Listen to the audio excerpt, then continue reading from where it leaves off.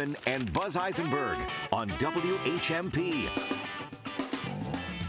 Welcome to Talk the Talk. I'm Bill Newman. And I'm Buzz Eisenberg. And I'd like to share with you some letters in today's Daily Hampshire Gazette, which speak to the topic that Buzz and I were speaking about yesterday, which is the East Hampton's school superintendent candidate, Vito Perrone, who was offered a job as superintendent. But then before the ink was put on the paper, well, he was fired, except you can't be fired if you weren't officially hired. But he was, in essence, fired. The job offer was rescinded. The original vote to hire him had been 4-3. We don't know for certain what the vote is, although it's been reported 4-3 to rescind the offer. And this all stems from his having sent an email to two members of the school committee with whom he was negotiating the contract. Ostensibly. In which he addressed them as ladies. And that was termed by at least one of those two women as a microaggression, a story which has now gone national. And local readers and some not-so-local readers had plenty to say about this in letters published to the letters to the editor in today's Gazette. Here's the one that I thought probably wins the prize for best letter under the heading, Thought Story Was April Fool's Day Joke. Honestly, Gazette, you had me going. And then the story and the headline is just how newspapers identify their previous stories. The story being East Hampton school superintendent job offer abruptly rescinded April 1st. The letter then goes on. According to your story, the East Hampton School Committee sent a cop to roust Vito Perrone out of bed after midnight so they could offer him a job. Then, during a spaghetti dinner fundraiser, they rescinded the offer because he had addressed two of them by emails as, quote, ladies. Then I noticed the date, April Fool's Day, hilarious, you killed. That letter from Christopher L. Miller of Granby. There were more, and I think that they are, on the whole, and the Gazette does go out of its way to do this, representative of the letters they received, since it's unlikely they are printing all of them. So under the headline, Meant No Disrespect, this from Mark Frost in Florence, back when I was growing up in the late 1950s and 60s, like Mr. Vito Perrone, I was taught that the terms ladies and gentlemen were used as a way of showing respect for a person. I don't understand why the East Hampton School Committee said it was microaggression, in quotes. What term would have been acceptable, question mark? The man meant no disrespect whatsoever. That's why I don't understand the superintendent's job offer being rescinded. Can someone please explain? Well, an explanation came to the Gazette from Imperial Beach, California. I think I'll have to take a look and find out exactly where Imperial Beach is. Orange County, California. Southern California. Yes. South of L.A. Known for its, let's be generous, conservative politics. Yep. Very conservative politics, MAGA politics. Anyway, this, I don't know anything about this writer, so let me be clear, I'm not ascribing any particular political motives to him. Him being Ronald Moody from Imperial Beach, California, under the heading, Superintendent Decision Tyrannical. When the vitriolic woke policies of the ultra-liberal left, well, maybe I did get the characterization. I smell it faintly. Yeah, you get the characterization correct just by happenstance or by geography. When the vitriolic woke policies of the ultra-liberal left allow clear discrimination against qualified job applicants, as in the case of school superintendent candidate Vito Perrone, then we truly have reverted to a fascist state where tyrannical speech police populate our children's schools with party members willing to bow to their every whim, tyranny at its worst. Well, I guess we have heard from Orange County, California, I think. Just for clarification's sake, Bill, this is Dan. Southern California is pretty red, but actually in recent elections, it's been trending purple. So while it's home to Nixon in Yorba Linda, and sorry, my dad used to live there. That's why I know the area, driving around. So yeah, it's traditionally conservative, but mainly on like fiscal issues and things like that. But Well, it's, I think so it it's was, I just think it was a kinda- hotbed of the John Birch Society. It was, yeah. But it's changed a lot from that. A lot of Latinos have been moved in. There's a lot of immigration. It's no longer as dark red, even though there is one individual who is clearly upset. And I think that's the this point. decision. It brought Yeah. us Ronald Reagan, by the Yeah. way. But this is about this individual's view. And at first blush, I mean, I'm not going to take on that language, but the ultra left, whatever he just said, woke stuff. But it is Vitriolic woke policies of the ultra-liberal left. That is not the language I'm using here. What I am saying, when I first heard this, I thought, what? The use of the term ladies? And I do understand. My wife has corrected me and said she doesn't like the term ladies anymore, along with a number of other corrections, which over the years I've learned to learn. And I think that's the real point. But I got to think there's more to this story than this quote-unquote microaggression. Right. And I think you guys, Bill, you mentioned in the first story that they called the police at midnight to wake him up to tell him he got a job offer. That's a very strange interaction and conversation. Nobody calls the police to be like, hey, yeah, we're offering somebody a job offer. Do you mind going down to his house and letting him know that at midnight? As if he's supposed to be up all night waiting for the job offer or something like that. It is a very strange story that you just read. Well, there were letters to the editor, not. No, that is true. I also read that in Mass Live. Is confirmed at like 12:06, a police officer was sent to his house to do a wellness check. Apparently, it really wasn't a wellness check. It was to offer him a job position. It's like, where's the Daily Hampshire Gazette's coming down on this, being like, what really happened here? What's the real story here of why a police officer would go to somebody's house at 12:06 to be like, did you know you got a job offer? That doesn't make any sense, Bill. There's some other aspects of this story that don't make sense to me. One of which is the lack of transparency from the school committee. Yeah. Apparently, this vote to rescind the offer, I think it's been reported that it was 4-3, although that's not official, I don't believe. The vote to offer him the job, Vito Perrone, the superintendent's job, was also 4-3. What I would like to know is why was the meeting that was held in the executive session. It was held in executive session, the meeting of the school committee, to rescind the offer. Why haven't we seen minutes of all that? Why haven't we at least seen a summary? I understand they can talk about personnel matters in private, that is to close the meeting and go into executive session, and maybe this is that. I'm not sure. But the utter lack of transparency here is something that's deeply concerning, going to Buzz's point, which is there a deeper story here? Which is raised by, if nothing else, by what the vote may or may not have been, 4-3, 3-4. Really? Let's hear the story. I think East Hampton owes not only the residents of the city an explanation. I think it owes every one of us who are interested in the just to story. clarify, I know, Dan, you want to say something. I just want to throw in, if listeners don't know, and they probably do, that our open meeting law requirements do have an exception for when you're discussing litigation or personnel matters. So whatever concerns there were or enthusiasm there was around this candidate, they talked about it in executive session. All of a sudden, we really want to know. No, I just wanted to go back to the word ladies here, since it was brought up by you, Buzz, a little bit about it. Don't blame me, No, Dan. I'm not blaming anybody. But I think I'd like to blame Buzz. Can I blame Buzz? Sure. Why not? But my concern about this is, okay, so we shouldn't be using that word. It could be construed as a microaggression. But there's so many more questions. If that's the road we're going to take, is what other words should I be calling a woman madam? Because I've been heard that that's not nice because I'm aging them. It's like you're now begin to regulate speech and what is acceptable, what isn't, and who gets to decide that. And then next time I interact with somebody, do I take out the list and say, hold on, let me talk to you here for a second. Hello, person. Do you see where I'm going with this? This is the stuff fear that gives of the people. far right. It does. The whole woke. I didn't need to use those words to describe it, but it is a concern. By the way, not even people who would agree with that guy from Southern California believe in around here, but they say it to you privately. They're afraid to express these ideas publicly, and that's a concern for the culture, in my opinion, in Dan's opinion only.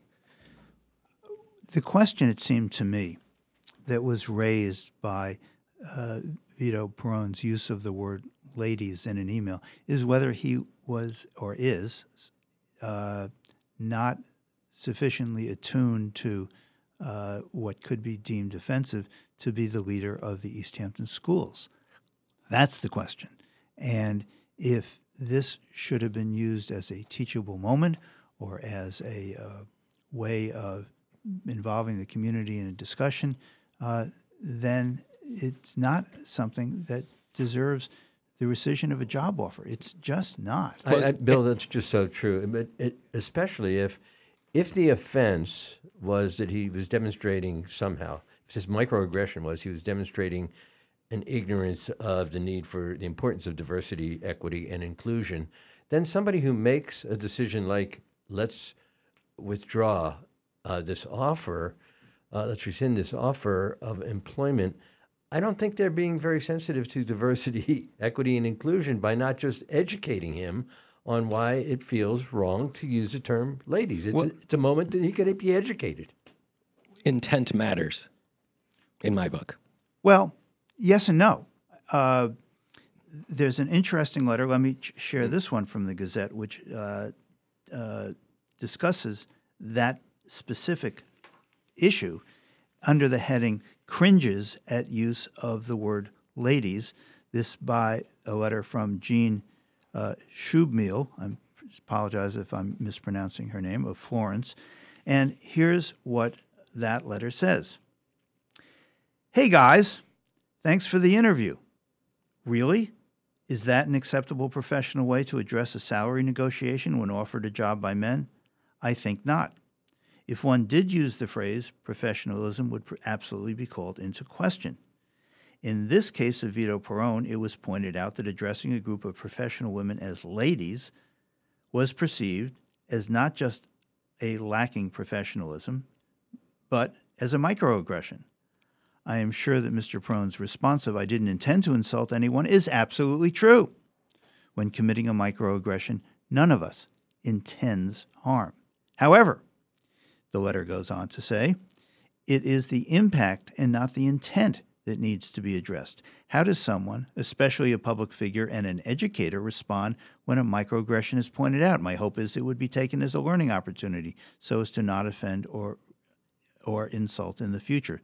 In the case of Mr. Perrone, to learn why he thought this would be an acceptable way to address professional women, that could be seen as otherwise. May I suggest starting with a Google search on how long it has been since the use of ladies and gentlemen was considered an acceptable practice. Personally, I cringe when I hear the use of the word ladies in any setting, as I feel that it takes away all the respect that women fought for in the women's movement. The final paragraph says, quote, "For me, this is not some new politically correct response, but a gut reaction that I have that dates back to growing up female in the 1960s and 70s. It comes from a fear of how many of the gains of the women's movement are being lost and the fear that my power as a woman could be dismissed. This includes the idea that, quote, ladies, end quote, could be brought back into professional use." I think that's a very good articulation, but I want to ask you, Bill, at the risk of putting my neck on the deck of the guillotine, what is a microaggression? I'm not sure I really know what it even is. Well, as I said to you yesterday, Buzz, I think it is a buzzword, and it incorporates, I think, specifically use of language that is viewed and perceived and incorporated by the listener as being pejorative, as being insulting, as being rude, without any intent from the speaker. There are all sorts of microaggressions, that is, both actions and verbalizations that hurt people because of their race or color, ethnicity, national origin, sexual preference, gender identity, and so on. So I think that though, that the use of the word microaggression is like waving a red flag in front of bulls in the arena, because it is so fraught with potential understanding and misunderstanding. And I think that if the school committee said, I just don't think that use of that antiquated term as a way of being familiar with school committee members is very I don't think that it was enlightened, and I think it did call into question judgment. But again, as far as I know, and no one has ever said anything to the contrary, there was not an inkling in this process that the superintendent candidate Vito Perrone was sexist in his administration of schools, in his teaching at schools, in his coaching at schools. Not a hint of anything like that. In which case, this would appear to be an aberration, not a reflection of who he is, and therefore, why? A teachable moment. The concern I have here, Bill, if I can just quickly add this, is, okay, so some individuals are going to be offended by that term. Other individuals, let's just say also women, are not offended, have never brought this up to him. How would he know ahead of time not to use this term if it has never been brought up to his attention in the first place? I guess is my concern with it. It's like, how do you know the terms you've been using are no longer acceptable? Is there a master list of this? Is it just some people are offended by it, some people aren't? It creates a level of no one can really know what words are acceptable and no longer acceptable. I think that it's informal. Maybe it's unprofessional in some ways, but that has to be articulated back to the individual in order for the individual to make a correction. Well, I think the use of the word lady is fraught. I really do believe that. The question is whether this offense is of such a magnitude that the job offer could or should be rescinded. And I have enormous questions about that because, again, the original vote to offer the job was 4-3, and it only took one vote to rescind the offer. And I'm wondering if this isn't some expression of buyer's remorse, and this was an excuse, not a reason. We'll be right back. More Talk the Talk with Bill Newman and Buzz Eisenberg coming up right here on WHMP. Do you know what's happening this Friday at 9 a.m.? Is this week's Shop Friday Bread Euphoria? Correct. They go on sale this Friday at 9 a.m. At the Northampton Williamsburg line, there's something in the air. That sourdough crust pizza, those croissants. Smell that bread? The baguettes? That New York rye? It's euphoria. Bread Euphoria. Bakery and cafe. Get ready to save 30% beginning Friday at 9 a.m. The Shop 30 store at WHMP.com. Hear Howie at Broadside Books. Maybe you've read Howie's poems and reviews in Great River Review, Nimrod, Cutthroat, Off the Coast, or 9 Mile. Howie gets around. He jokes that he's an adjunct emeritus. He's taught creative writing at so many different colleges, a 5-time Pushcart Prize nominee, lives in Florence, and volunteers at the Center for New Americans. At Broadside, Howie will read from his newly published volume of poetry, Stay. So go. Hear Howie Feierstein read from Stay, Wednesday, April 12th at 7 at Broadside Books. Are you tired of living with chronic pain, knee pain, joint pain? Listen carefully, because now there are new regenerative treatments now available here. QC Kinetics, the nation's leader in regenerative medicine, is now open, giving lasting relief to people with joint pain with no surgery, no drugs, and no downtime. Regenerative medicine uses highly concentrated healing agents from your own body. These powerful treatments can restore and repair damaged tissue in your achy joints, so you can move again without pain. QC Kinetics has over 100 clinics nationwide and has treated thousands of patients with incredible success. Their advanced protocols are an exciting way to manage pain from arthritis and injury without surgery or steroids or pain pills. If you've got pain in your knees, shoulders, hip, or back, you need to check out these new treatments. They can actually help your body restore and repair itself. Call now to schedule your free consultation with the local medical professionals at QC Kinetics. Call 413-992-5450. That's 413-992-5450. 413-992-5450. You're listening to Talk the Talk with Bill Newman and Buzz Eisenberg, WHMP. And we will be joined by the District Attorney for the Northwestern District, Dave Sullivan, in just a few moments. There's another major story of national import, I think, that goes far beyond the hiring or non-hiring of the superintendent of the East Hampton School, although I do think the East Hampton School story is actually really interesting. And there's another letter from the editor that I would really recommend for listeners, take a look at today's Gazette and the letter to the editors. You said it was a national story, the East Hampton schools. It's actually international, Bill. Just wanted a slight correction there. The Daily Mail from the UK captured it. Really? Yes. Yeah, I'm somewhat facetious as it being an international or national story, but it actually is. It's for those who like to see who is covering what, it was a pretty big attention grabber on Fox News. So let's look at the story that is front page news in every newspaper today, the lead story in all the media, which is the indictment of Donald Trump, the people of the state of New York versus Donald Trump, a criminal indictment with some 34 counts, all business violations in the sense of there being misreporting and fraudulent reporting of what the payoff money to one doorman and one adult movie actor, Stormy Daniels, and one Playboy of the Year. The two women allege that they had sexual encounters with Donald Trump, and then they were paid off to remain silent just before the 2016 election. And after that, Donald Trump went through some extraordinary machinations, it is alleged, and I have read the indictment this morning, that he went out of his way to concoct a cover-up so that the money that was paid to them and to the National Enquirer to kill the story, all that would not come to light, and there were misrepresentation and fraudulent entries on tax returns and campaign finance reform forms and other administrative requirements.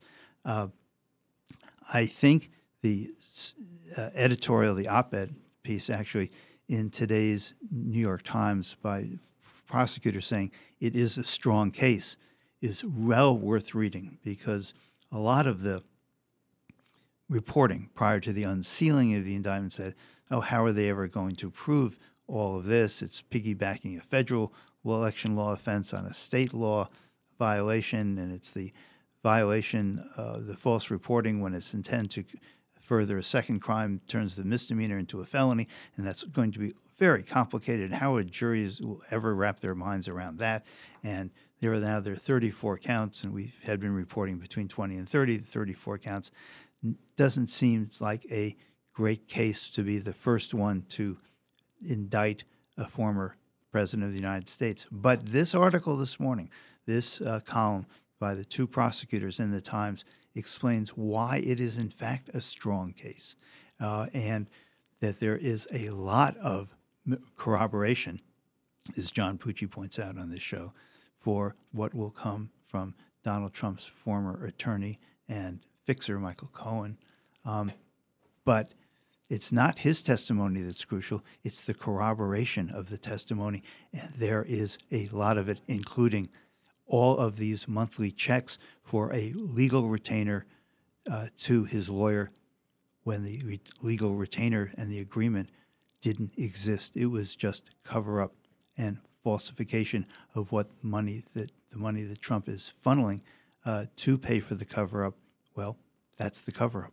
Well, there's a few things I want to say. Number one, speaking of John Pucci, he said not only are these indictments important on their own as indictments, but he felt that it was important because it breaks a logjam. There are roughly 31 cases percolating against the former president, and this is the first one that actually went to indictment that he thinks is important. Number two, he predicted that there would be a speaking indictment. That is, that there would be a story told, not just the counts listed in the indictment. So anyone, you can just Google and look at the statement of facts, and you could actually read what Bill was just talking about, an articulation of exactly what it is that the Manhattan District Attorney felt was offensive. And to explain a bit more about what John Pucci was talking to us about yesterday, the so-called speaking indictment or talking indictment that just doesn't list the charges but actually tells the story of why these charges are being brought,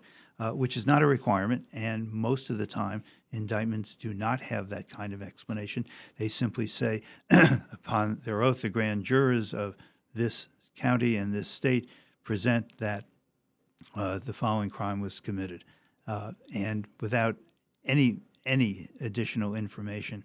And it's not required that it be bare bones like that. It's just the way it is usually done, almost always done. Just efficiency usually suggests. But need not be done. And in fact, in this document, there are the 34 counts that are very straightforward. Grand jury aforesaid by this indictment accuses the defendant of the crime of falsifying business records in the first degree in violation of Penal Law Section 175.10 committed as follows, and that it has a date when the crime was committed. And there are many, many of them. But then attached, what we've called the speaking indictment, are the statement of facts, which were attached by the district attorney to the indictment to explain what the underlying factual basis for the different counts, what the individual factual basis for the counts. I can't remember if this sentence had a plural or a singular subject, is or are. Listen, the other thing that I wanted to say is I've been asked twice since yesterday, and so I'd like to explain. A lot of people question why it is that there has to be an underlying offense under these business record offenses to ratchet them from a misdemeanor, a less serious crime, to a felony, a more serious crime under New York law. And so the analogy that I just want to draw is if I want to get a loan from the bank and I lie about my experience or my holdings or my investment prowess or something in order to get a loan. Well, getting a loan is not unlawful, but lying about it is fraudulent, and those misrepresentations are criminal, resulting in this case in New York State, a misdemeanor.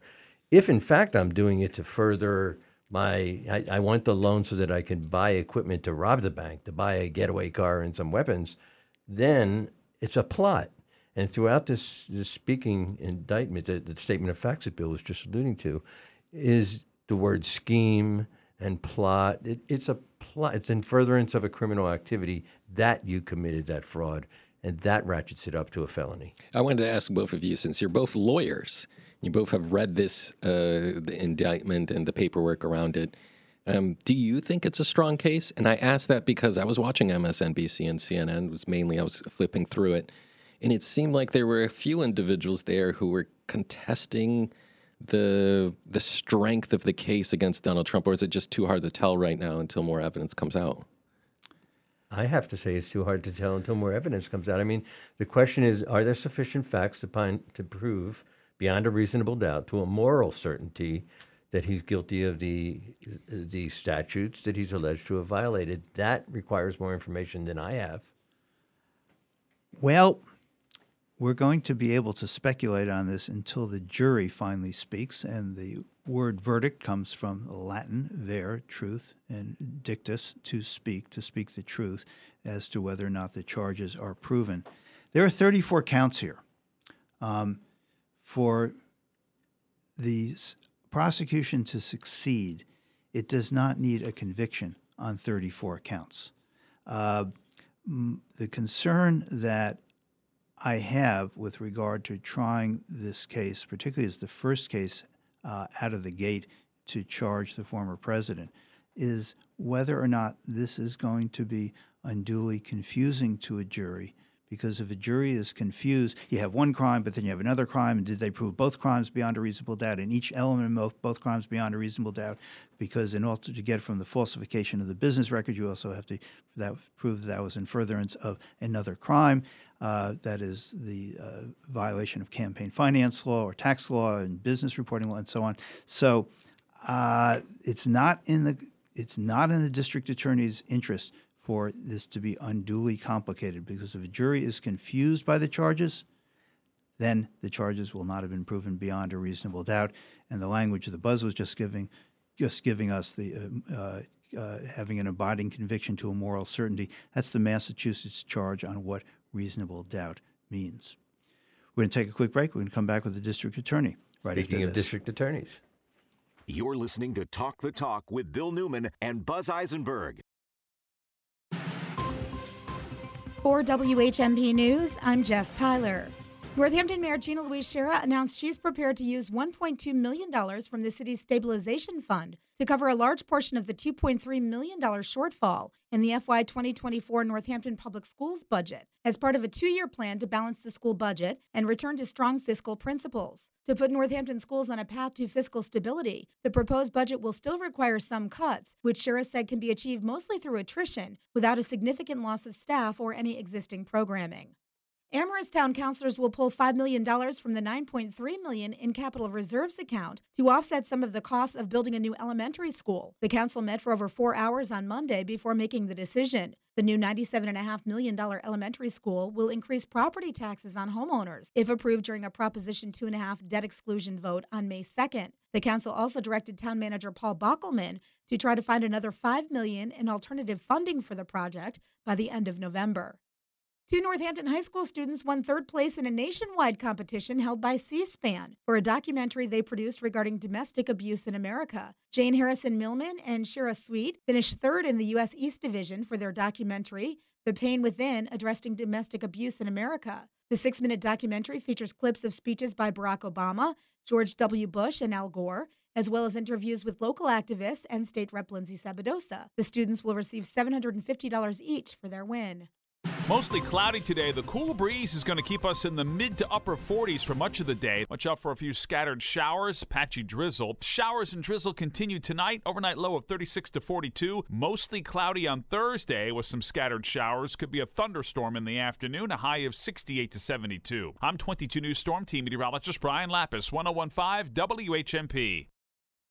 This news update in Spanish is brought to you by our friends at Holyoke Media. Yo soy Johan Rashi Vega con la síntesis informativa de Holyoke Media. El presidente Joe Biden se aventuró el lunes a los suburbios de Minneapolis para hablar sobre trabajos en fábricas y contrastar su agenda con el último tipo que tuvo este trabajo. El último tipo, como Biden llama a Donald Trump, aterrizaba simultáneamente en Nueva York para convertirse en el primer expresidente en ser arrestado. La Casa Blanca de Biden, que se ha negado a involucrarse en el espectáculo legal que rodea a Trump, esperaba convertir el momento de la pantalla dividida en una oportunidad para mostrar los logros del presidente y una administración relativamente libre de dramas. Representó una repetición de la elección que los votantes hicieron en 2020 y que podrían tener que hacer nuevamente en 2024, ya que ambos hombres tienen la intención de buscar la Casa Blanca. Biden se ofreció a sí mismo como un formulador de políticas veterano, mientras que Trump, siempre el farandulero, pretendía utilizar la lectura de cargos del martes por cargos penales para generar donaciones de campaña y animar a los votantes republicanos.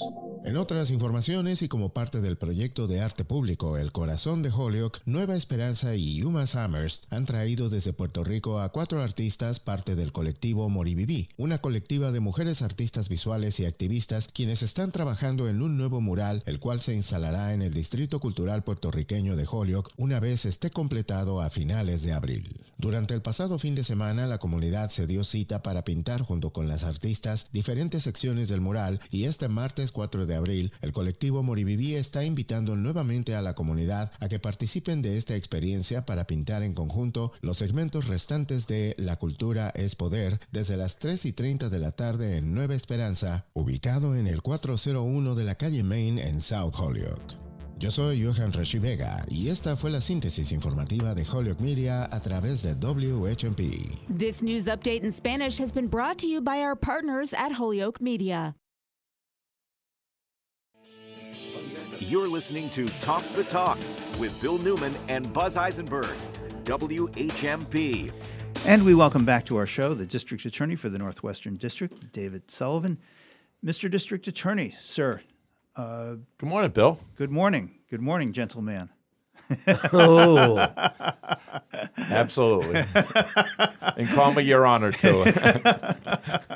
Okay. So, Your Honor, what's your response?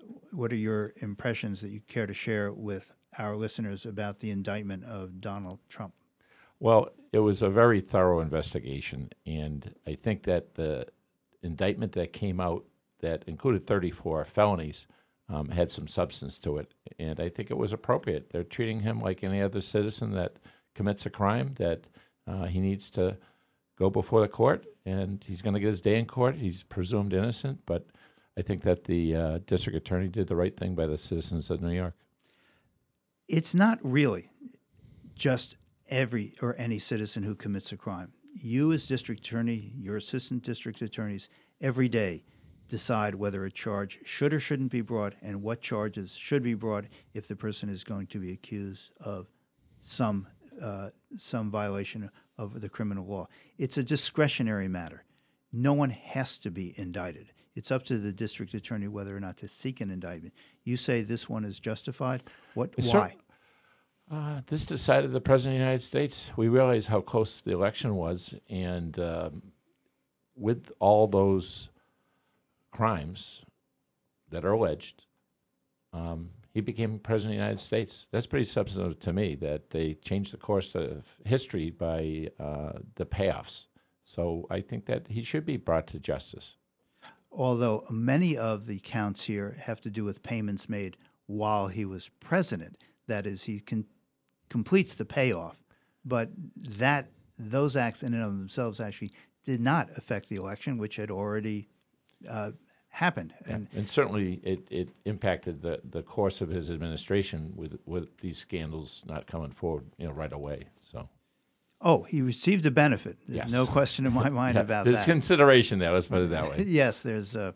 These were relationships with benefits. Oh, that's bad. I'm sorry. I apologize. But that said, I would be interested to know from you, Dave Sullivan, as the district attorney here, more about how the grand jury process works here in Hampshire and in Franklin counties. And you're the district attorney for both, Northwestern District being, I think, the only one in the state that has 2 counties. Is that right? Also Cape Cod and the Islands. Oh, Cape Cod and the Islands, yeah. okay. And you know how much crime there is on Nantucket. Dukes County. Well, let me ask you. We've heard a lot about investigatory grand juries and accusatory grand juries. Can you tell us what the difference is and what happens in Franklin and Hampshire counties? Well, just to kind of step back, usually there has been an arrest for the most part, so that what we then look at is whether this merits going to superior court. So in district court, they handle the majority of crimes in the district. I would say 95% of the crimes. So we want to decide whether that is substantive enough to indict the person. And the way it works in both counties. Can I interrupt for 1 second? Yep. And there's some crimes that, for example, the district court cannot hear because it doesn't have jurisdiction. Sole jurisdiction, like rape and murder, really serious felonies. So it's got exclusive jurisdiction. So it has to be brought. But initially, it'll come into district court. Sometimes they're doing an investigation, so they don't really know whether it's going to go to court at all. I mean, many times, I shouldn't say many times, but on occasion, people aren't indicted. They find no bill. So what the standard is for the grand jury is probable cause. So in both Hampshire and Franklin, a grand jury sits. It's a secret proceeding, and they sit for 3 months at a time, and they'll hear whatever cases that we decide we want to present to that grand jury. And these, let me make sure I understand. What you're saying is that there's a case brought in district court. Yes, for the most part. And the superior court may have exclusive jurisdiction or concurrent jurisdiction with the district court, and you decide as an office, under your guidance and your direction, whether or not an indictment will be sought. Exactly. That's your call. Yeah. What I would like to know is how often you use the term a true bill. That means there was an indictment, as opposed to no bill, which means no indictment. Yeah. Why? Because that language has been around for hundreds of years, and, well, the law just is a slow-moving beast when it comes to change sometimes. That said, how often does it occur that the district attorney presents a case to a grand jury and asks for an indictment, but then doesn't receive it? Does that actually ever happen? I'd say once every year, maybe once every 2 years. Because what we do is we spend a lot of time. That's why usually 2 months goes between when they're initially coming to the district court and when we'll present it to the grand jury, because we want to do as much investigation and as much thorough review as we can before we present it. So we don't want to present a case that's flimsy, so to speak, or that a grand jury may find, hey, they had a really good defense, and we just don't think there's probable cause to go forward. And probable cause is a very low standard as far as let's So go forward. And at a grand jury, the standard is probable cause. That is 50% plus a feather. More probable than not that it happened. Or the other way it's phrased is enough evidence to show that a crime was committed by this person, a standard that's almost a non-standard. But with all of that, I would really like to understand better locally what happens juxtaposed to the axiom that you can indict a ham sandwich. Because if the DA wants to indict, you get an indictment. And not only is it not proof beyond a reasonable doubt, it's just this sufficient to indict, but it's not a unanimous grand jury. It's just by a majority, right? Correct. We have smart grand jurors. They demand evidence, so we have to present evidence. So we have police officers that come. We have documents that come in. We want to make sure that we can secure a conviction. In other words, what I want my prosecutors to do before they do an indictment memo asking, whether they can present it at the grand jury, I ask them, can you prove this beyond a reasonable doubt? So the standard for our office may not be for the grand jury is, can we prove this case beyond a reasonable doubt? One other quick point about grand juries. The standard is different than a trial jury. The unanimity is not required. Yep. And in addition to that, all the hearsay in the world is acceptable. A police officer can be called as your one witness and recite what everyone has said and what the investigation is, and that might be the only witness in front of the grand jury. And because all that hearsay is acceptable in a grand jury, that's enough to get an indictment, yes? Correct. And one of the things is, are we going to be able to secure these witnesses for a trial? I mean, if somebody's died a material witness, and that's the key to the case, we can't present that. We wouldn't be able to get a conviction if we lose that witness because they've either fled to another jurisdiction or, they're disabled, they're unable to testify. We wouldn't want to bring that. I want to change the subject a little bit, District Attorney David Sullivan, because I'm dying to ask you this question. You're the district attorney. You bring a case against a defendant. The defendant is a prominent person who then tweets on his Twitter feed a photograph of him holding a baseball bat in the direction of your head. His son mentions the judge and produces an image of the judge's daughter, and the defendant goes into court, gets arraigned, and is admonished not to do such things, not to put people's lives and safety in jeopardy by speaking out of court about the individuals who are involved in the case. And subsequent to the arraignment, the person calls a big rally and not only talks about the judge and his wife being anti-Trump, but also talks about the daughter being paid by the Biden-Kamala Harris administration, and therefore the judge is unbiased. What would you do if you were the district attorney in terms of requesting of that judge that he take any action? Kind of lost you on that did you? scenario. But right, he does exactly what the judge tells him not to do.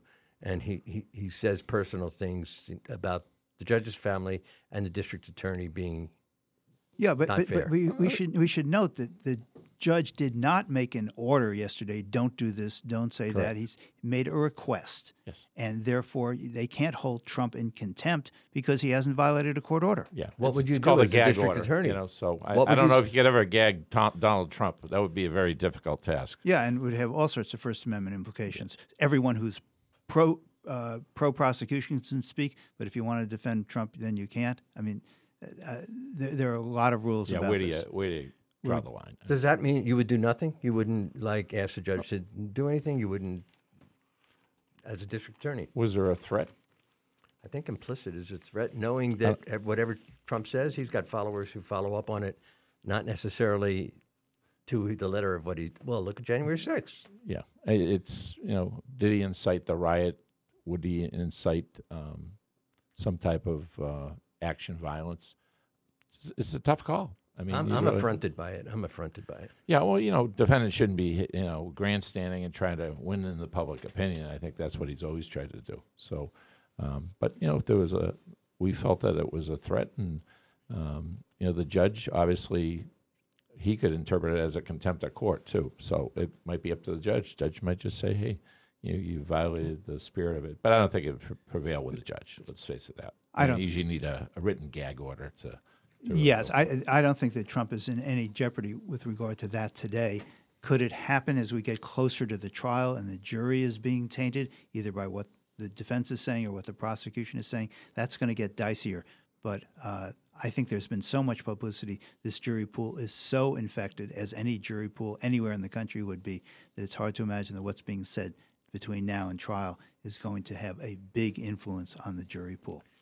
I mean, the jury pool, it's very difficult to come up with. They may spend a week or 2 weeks just trying to come up with an impartial jury. And, it's very difficult. The questionnaire that they'll have to fill out is going to be enormous, and the inquiry from the lawyers is going to be very intense.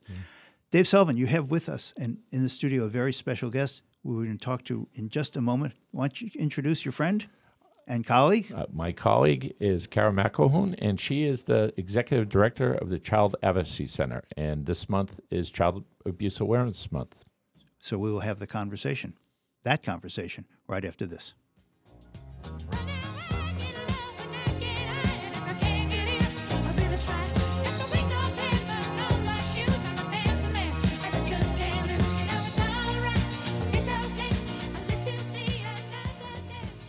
This is Talk the Talk with Bill Newman and Buzz Eisenberg. When it's happening here in the Valley, we're talking about it. We have a very unique and lethal combination of emboldened white supremacy in this country and unfettered access to guns. We need to keep talking about the intersection of white supremacy and guns. Guns are used in order to, elicit fear and power and control by white supremacists. And it's not an issue that's going away easily. 1015, 1400, and 1240. We are the Valley. We are WHMP. What's new at the Whately Inn? Everything. The Whately Inn has undergone a stunning transformation with a fresh new look inside and a beautiful wraparound porch with great views and expanded parking area. The only thing that hasn't changed is the menu, offering classic New England fare the Whately Inn has become famous for. The Whately Inn is open Wednesday through Saturday starting at 4 p.m. and Sunday from 1 to 7. Pickup is also available with easy online ordering. Visit WhatelyInn.com. Eat greatly at the Whately. Push! Push! Come on! One more! Let's go! Go! Go! Is this your idea of personal training? If so, you've got it all wrong. Or perhaps we've got it all right at Fitness Together, where we meet you where you are to get you where you want to be. Fitness Together trainers help you reach your goal at any fitness level, even despite ailments and physical limitations. So don't let a misconception keep you from having the energy to do what you love. Learn how you can get it together at Fitness Together Amherst or Northampton. One thing I like about working at ServiceNet is that in addition to being a manager, I can still be a clinician. If you're a licensed mental health clinician who wants to make your own hours while also being part of a progressive community mental health team, join us at ServiceNet. For people working private practice who want to also still have a commitment to community mental health, working at ServiceNet gives them the opportunity to do both at the same time. Go to the employment page at servicenet.org. Chess, Bach, Italian wine. What's going on? A look around the valley with Provisions. The Peking acrobats swing from the seemingly impossible to the virtually unbelievable at UMass, Thursday, April 6th. Chess Wizards School Vacation Camp for grades 1 through 5 starts April 18th at Longmeadow's Greenwood Children's Center. Chinese music, old and new, at the Chinese Music Ensemble Spring Concert, Tuesday, April 25th at Smith College. It's free. Taste Barberas, Nebbiolos, and so many more at the Italian Wine Festival, April 22nd at Provisions Mill District. Bach's Mass in B minor is the centerpiece of the Bach Festival and Symposium at UMass, April 21st through the 23rd. This is Jim Neal with What's Going On, a monthly look around at food and beverage, arts and music, and anything cool. What's Going On is presented by Provisions. Wine, beer, cheese. Free tastings Friday 4 to 7 at the foot of Crafts Avenue in downtown Northampton, in the Mill District in North Amherst, and at the Longmeadow shops. You're listening to Talk the Talk with Bill Newman and Buzz Eisenberg, WHMP.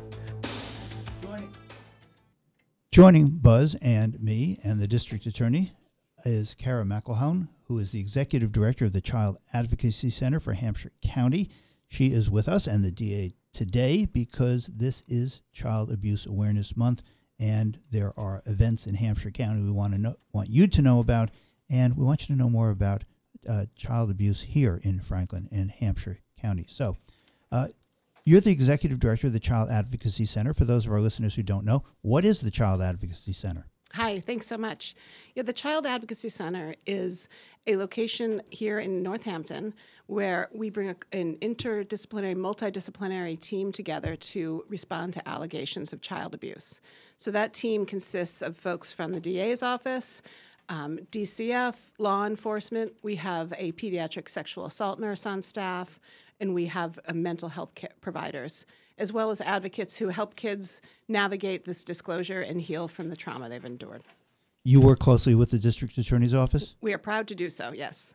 But you're an independent organization. You're not part of the DA's office. We are not. We are a 501c3 nonprofit who work across with all of these different agencies. Okay. So tell us about what the events are that are happening here with regard to Child Abuse Awareness Month. Sure. Our big event is going to be Friday evening at 5:30 p.m. at Child's Park. We're hosting This Little Light of Mine. This is the third annual Community Luminaria, in which we'll put out 2,400 lights at the park and at the homes and businesses of sponsors, as well as at the Hampshire Courthouse. And those 2,400 lights represent the 2,400 kids we've served. Over what period of time? That's since we've moved into our facility in 2006 in Northampton. So it's about 15 years.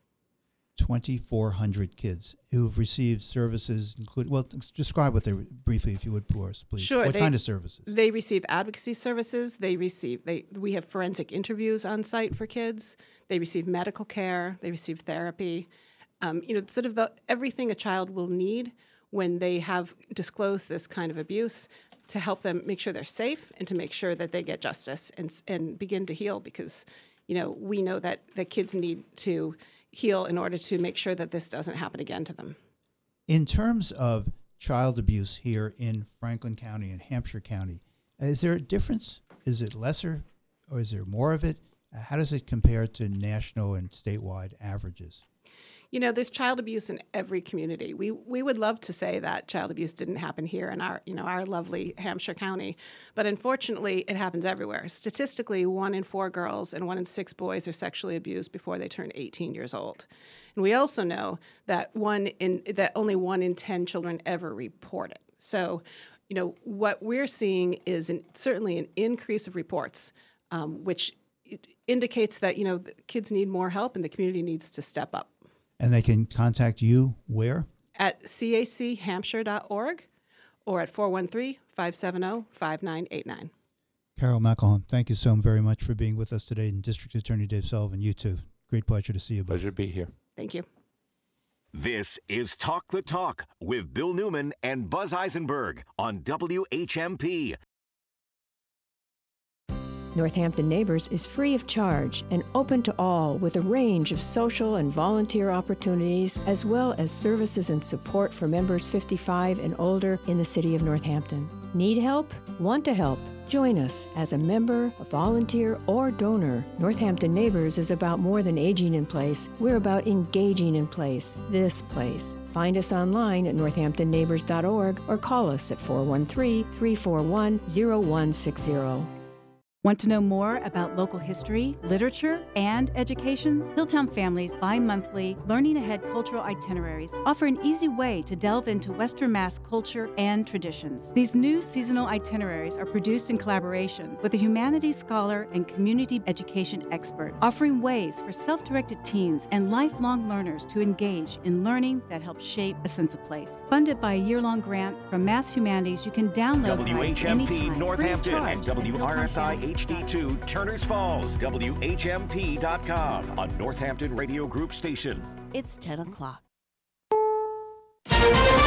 This is CBS News on the Hour, presented by Indeed.com. I'm Monica Ricks in New York. Missouri Highway Patrol has confirmed a tornado touched down early this morning in Bullinger County near Jackson, killing multiple people. There's also widespread damage there. KFVS reporter Jeffrey Bullard. I did have a chance to speak to one of the families who felt the blast of the tornado come through. All they heard and felt was wind.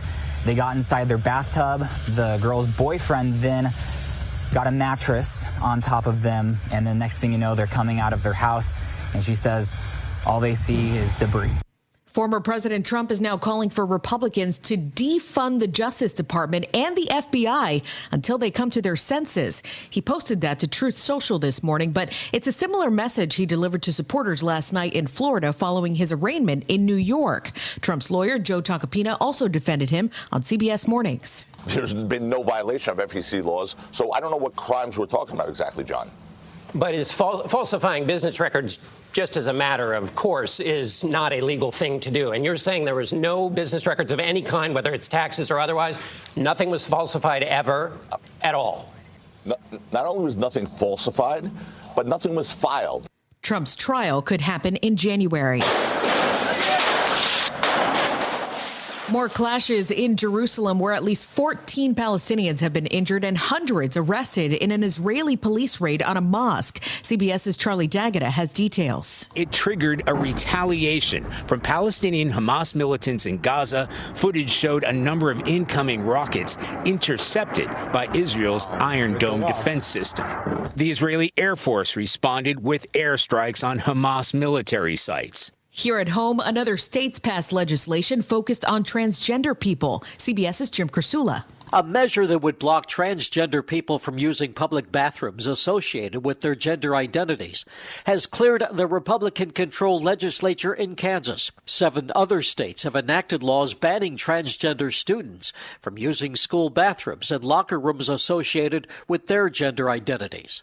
New baseball rules seem to be working. CBS's Steve Kathan says a 9-inning game last night finished in less than 2 hours. The Marlins and Twins in a game without much offense. Birdie's got it, steps on the bag, throws to first, a double play. The 1-0 Marlins win in Miami, a game that took just an hour, 57 minutes to play, shortest of the season so far. That's thanks to a new pitch clock that's cutting down those game times. This is CBS News.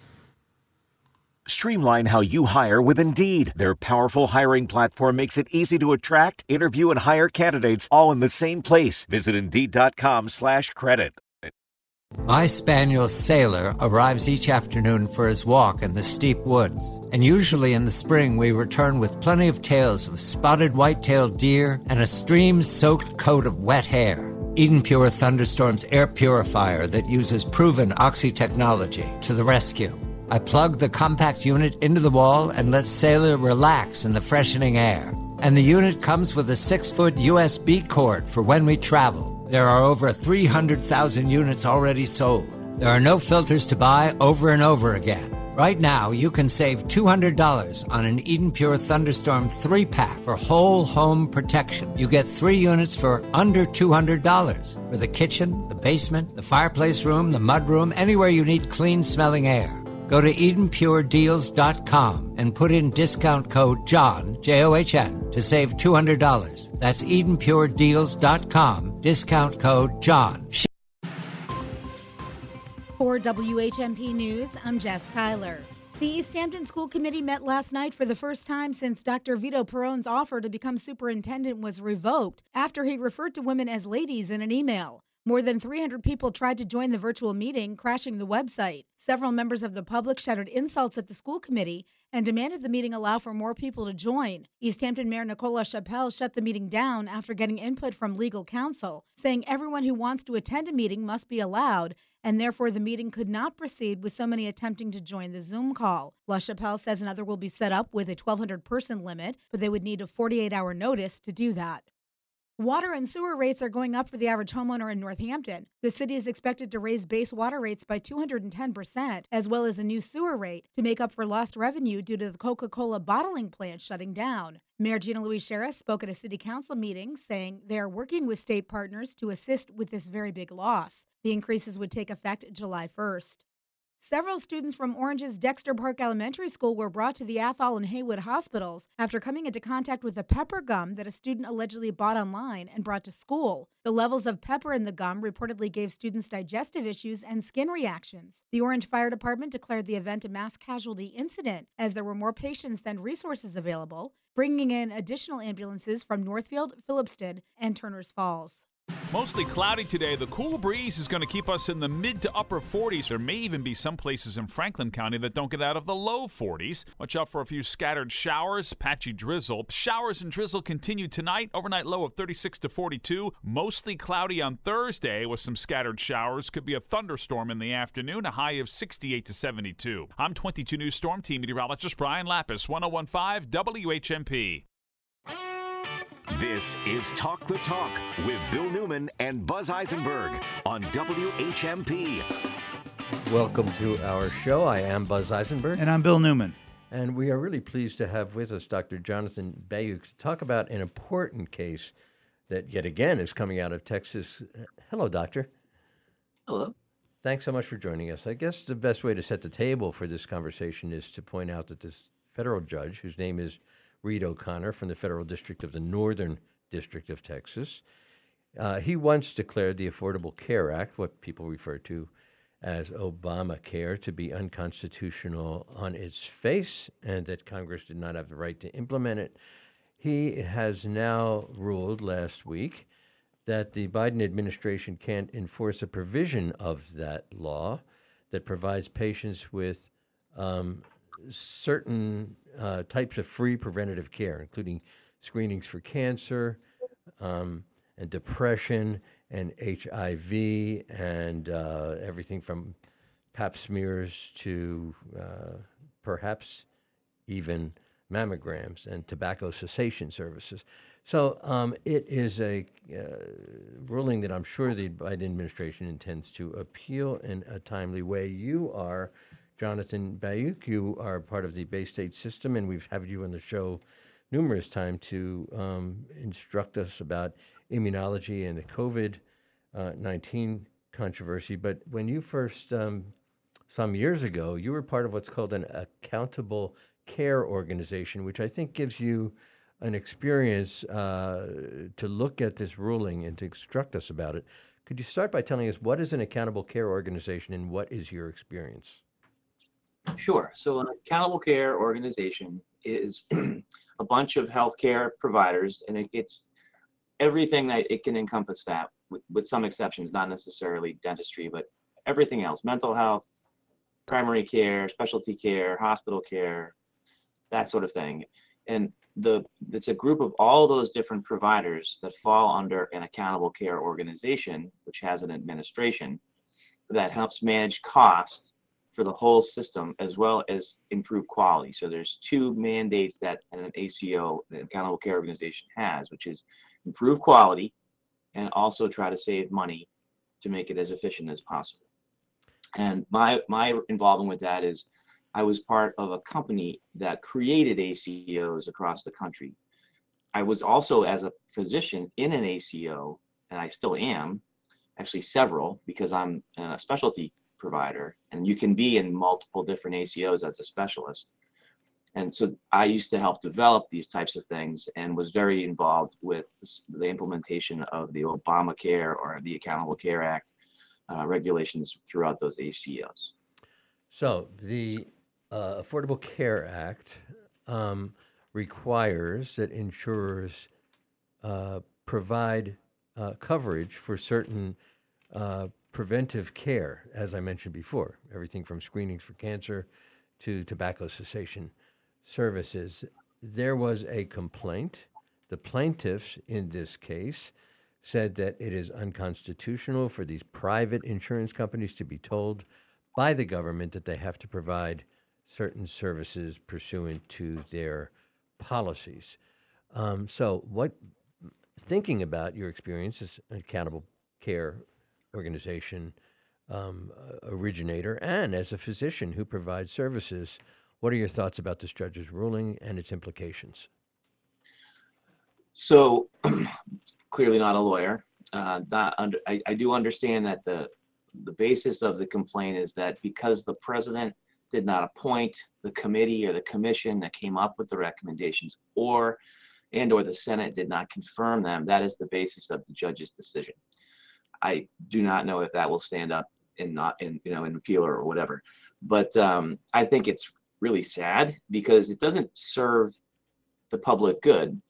And not to get into originalist constitutional stuff or not, but our population and our needs are very different than they were when the formation of the Constitution occurred.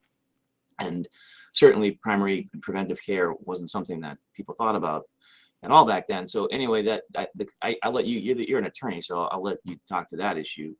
As far as the implications, it's bad, because there are not so much in our area because we have a state that has its own sort of provisions for this sort of thing.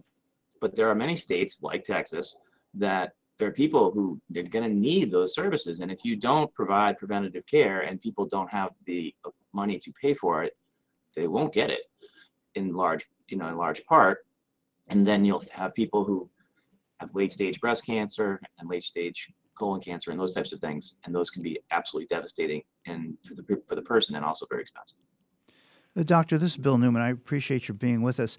Do you see this do you experience this as a assault on individuals who really cannot afford health care without government assistance? I mean, we're in the midst of, among other things, some 15 million people who could lose their Medicaid coverage over the next few months as the pandemic-related emergency provisions come to an end. Do you see this ruling out of Texas as being part of a bigger picture? Yeah, I mean, it's quite clear that the direction that some of these very conservative, or whatever the term you want to use for these states, they're very angry and they don't care about the actual care of their population. So yeah, it's an assault, so I guess the real question is healthcare a right or is it a privilege? And I think that comes down to the basis of how we want to live as a people.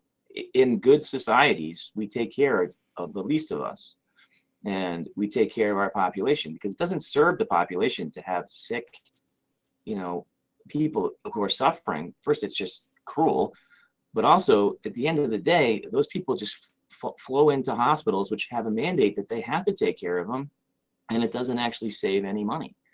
All it does is create chaos. And I understand that people want to be able to do what they want when they want to do it, but sometimes things make sense, like seatbelts make sense because they save lives and save money. Healthcare, preventative healthcare especially, do the same. So to take this provision away and allow insurance companies, which really only care about making money, that's what they do, then that gives them an opportunity to increase their bottom line at the expense of the people that have coverage or do not have coverage. By way of disclosure, I have not read either the complaint that gave rise to this case or the judge's ruling. I've read the reports about this case, including the one in the New York Times. And the lead plaintiff in this case is Braidwood Management. The company's owner is Stephen Holtz. He's a well-known Republican donor. The example that the plaintiff, he's the plaintiff, singled out that motivated, I think, in part this ruling, is they used the example of HIV, AIDS, drugs, and said that it's a violation of people's religious freedom for the insurers to have to cover the cost of drugs to prevent HIV and AIDS.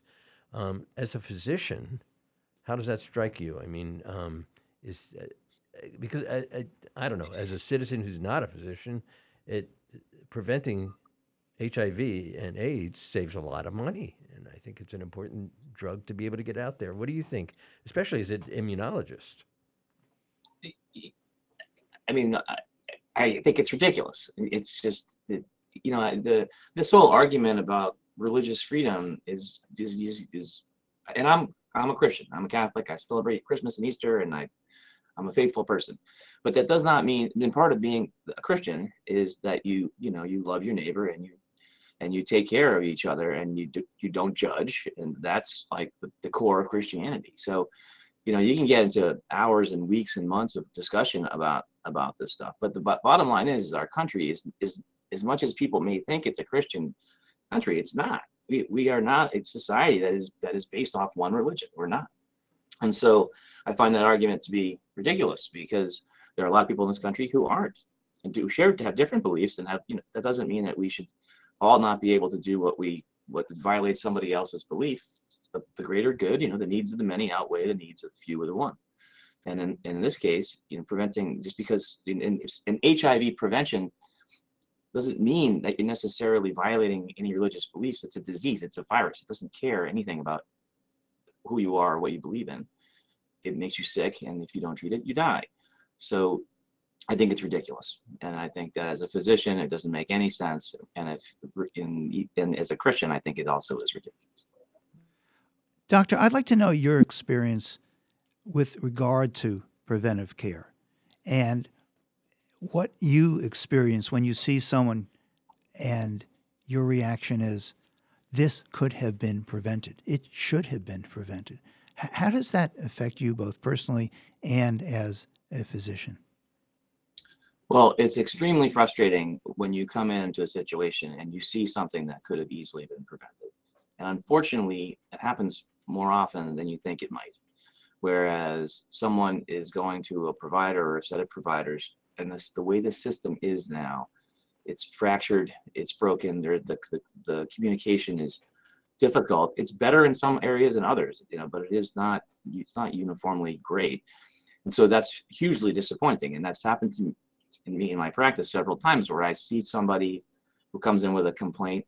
I recognize it. I'm also an internist as well as an allergist and an immunologist, and figure out that they had esophageal cancer, and it really wasn't, food allergy or whatever, and it could have easily been prevented. So that's very frustrating, both personally and professionally. Is it in the interest of the insurance companies, or is this short-sighted on their? Because when someone gets sick with a disease that could have been prevented, they end up paying for hospital visits, for drugs, for long-term care, for all sorts of things. Why do they take this view that we don't want to pay for preventive medicine? I don't get it. Well, I don't think we're there yet, right? Because the insurance companies haven't taken any action. So this is a judge who sounds like he's a bit of a political activist on a bench, who is hearing from a case of also not an insurance company, my understanding, about a conceptual idea about what something is or is not constitutional. It is in the insurance company's best interest to cover preventative care for the reasons you just said, because once somebody gets sick, the cost of their care goes through the roof. If you can prevent it through a colonoscopy to remove a precancerous polyp, problem solved. If they have colon cancer, you're looking at hundreds of thousands of dollars of cost, morbidity, and potentially mortality. So, and that the example goes on, whether it's pap smears or tobacco cessation, all of those things are primary prevention in order to not have a more serious condition, which is much more expensive and not in the interest of the insurance company.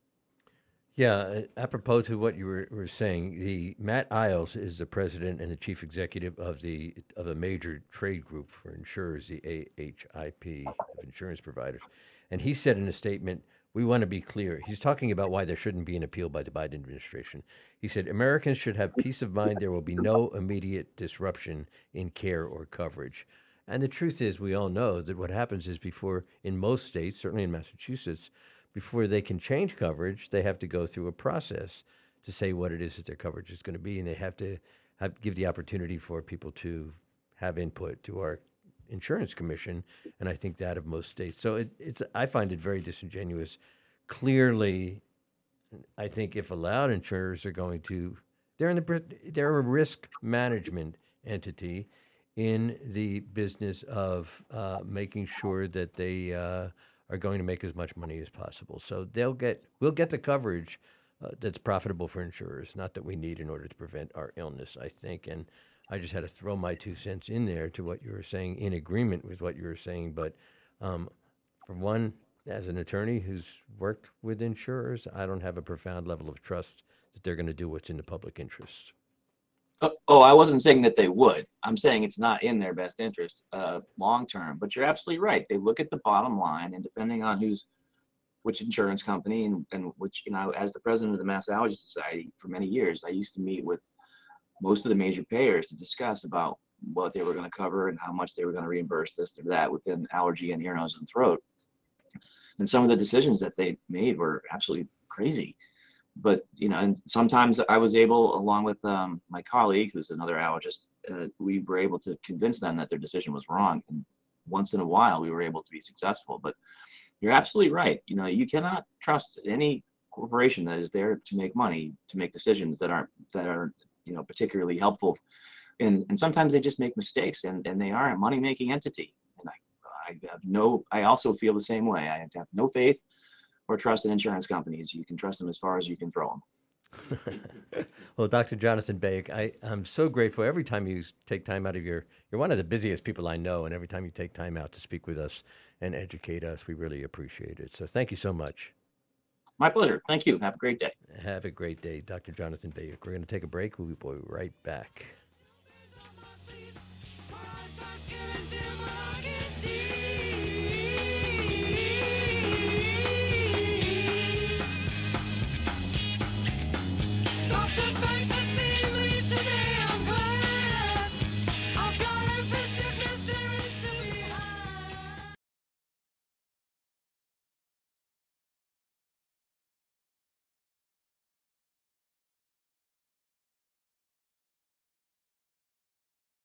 More Talk the Talk with Bill Newman and Buzz Eisenberg coming up right here on WHMP. The Paul Parent Garden Club, every Sunday, 6 to 8 a.m. Brought to you by Weinzick Nursery, locally owned and operated since 1954. Visit Mike, Amity, John, and the rest of the team at Weinzick Nursery, Route 9 in Hadley, and online at weinzicknursery.com. Did you know that right here in Western Mass, there are communities where most kids don't even own a single book?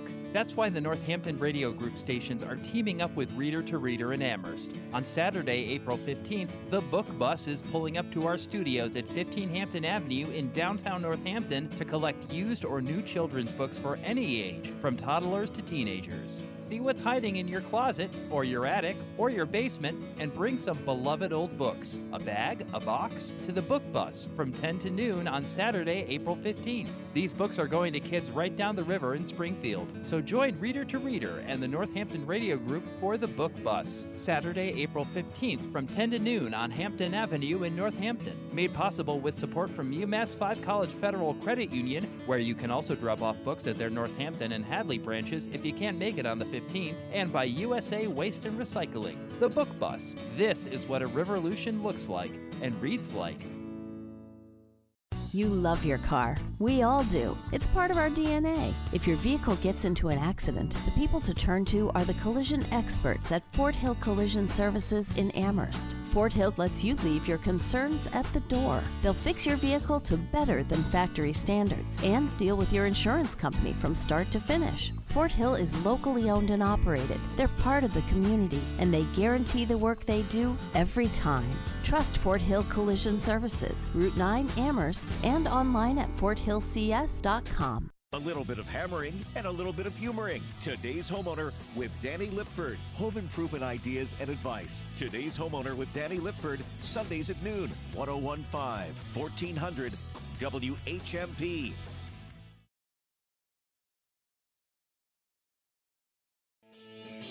You're listening to Talk the Talk with Bill Newman and Buzz Eisenberg, WHMP.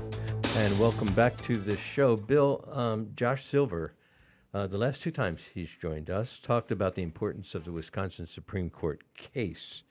Election, excuse me. I was just looking at my notes and I saw the word case. A former Supreme Court judge who was a Republican who had previously voted in favor of what we believe is gerrymandered districts and who wanted a complete ban on abortion for Wisconsin, lost to Janet Protasewicz. I looked up how to pronounce that this morning, and Janet Protasewicz, the Democrat, characterized as a quote-unquote liberal, won by 55 to 45% with about 95% of the vote already counted. This election having been yesterday.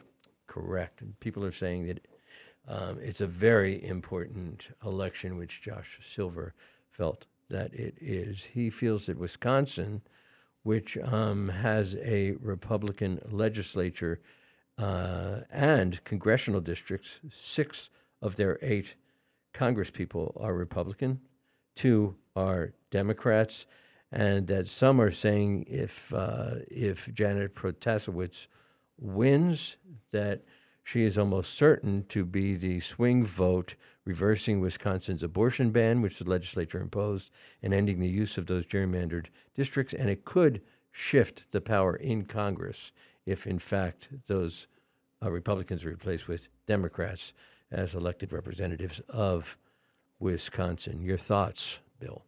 Well, it is no surprise that this has received national attention. Wisconsin is a swing state. It's an important state, and it has spoken loudly as to where its priorities are. 55.5% of the vote to Janet Protasewicz, to 44.5% to Daniel Kelly. Kelly was really clear: anti-abortion, pro-gerrymandering, pro-Trump.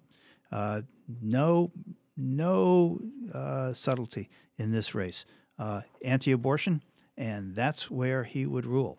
I do think that there are some lessons here that are encouraging in a day when we could use some encouragement if you are concerned about the future of democracy.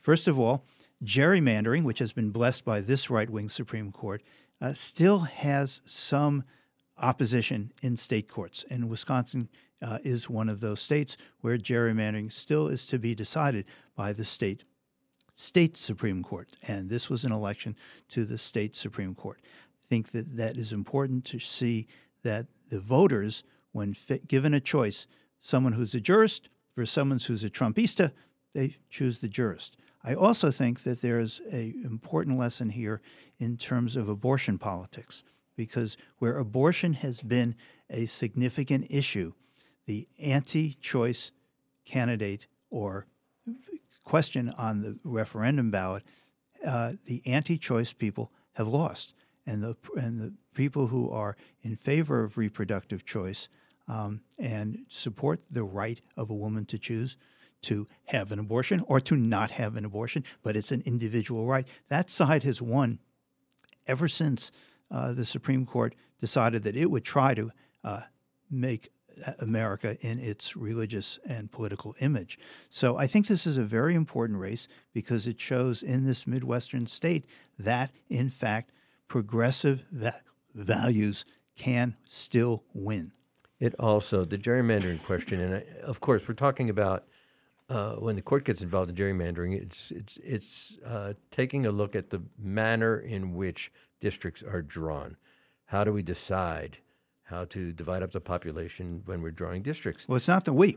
It's politicians choosing their voters as opposed to voters choosing their elected officials. And that's my point, is that in this particular case, it's estimated, according to Pew, I saw 2 different surveys, 2 different reports, but approximately 51% of Democrats and independents who lean towards Democrats, or 51% of the voting registered voters. And for Republicans, it's a total of under 40%. And some independents don't declare which way they would vote, don't identify with a particular party. 51% yet, out of the 8 congresspeople, 6 of them are Republicans, and 2 of them are Democrats, even though more than 50% of the population says, I feel I'm Democratic.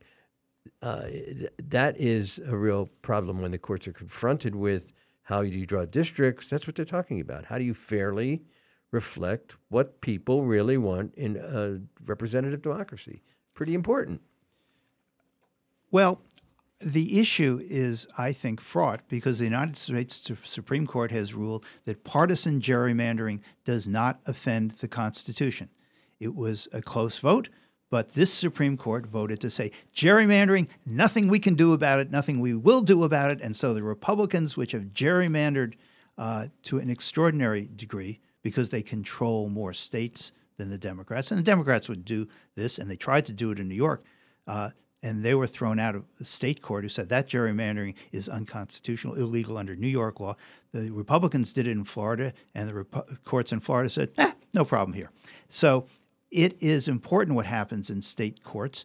Gerrymandering is an issue that can still be decided in state courts, notwithstanding the Supreme Court says, we can't do anything about it. If those Republicans are going to select their voters and are going to draw lines to make our elections undemocratic, we can't do anything about it. We're only the Supreme Court. And it's because the Supreme Court said just that, which is up to the states. We're not going to decide that. It's up to the states to determine how they draw their own districts. And that's why this election is so important, because here's a situation in which one said, I like the way it is now, and the other candidate said, no, we have to make sure districts are drawn in a fairer way. And she's the one who won.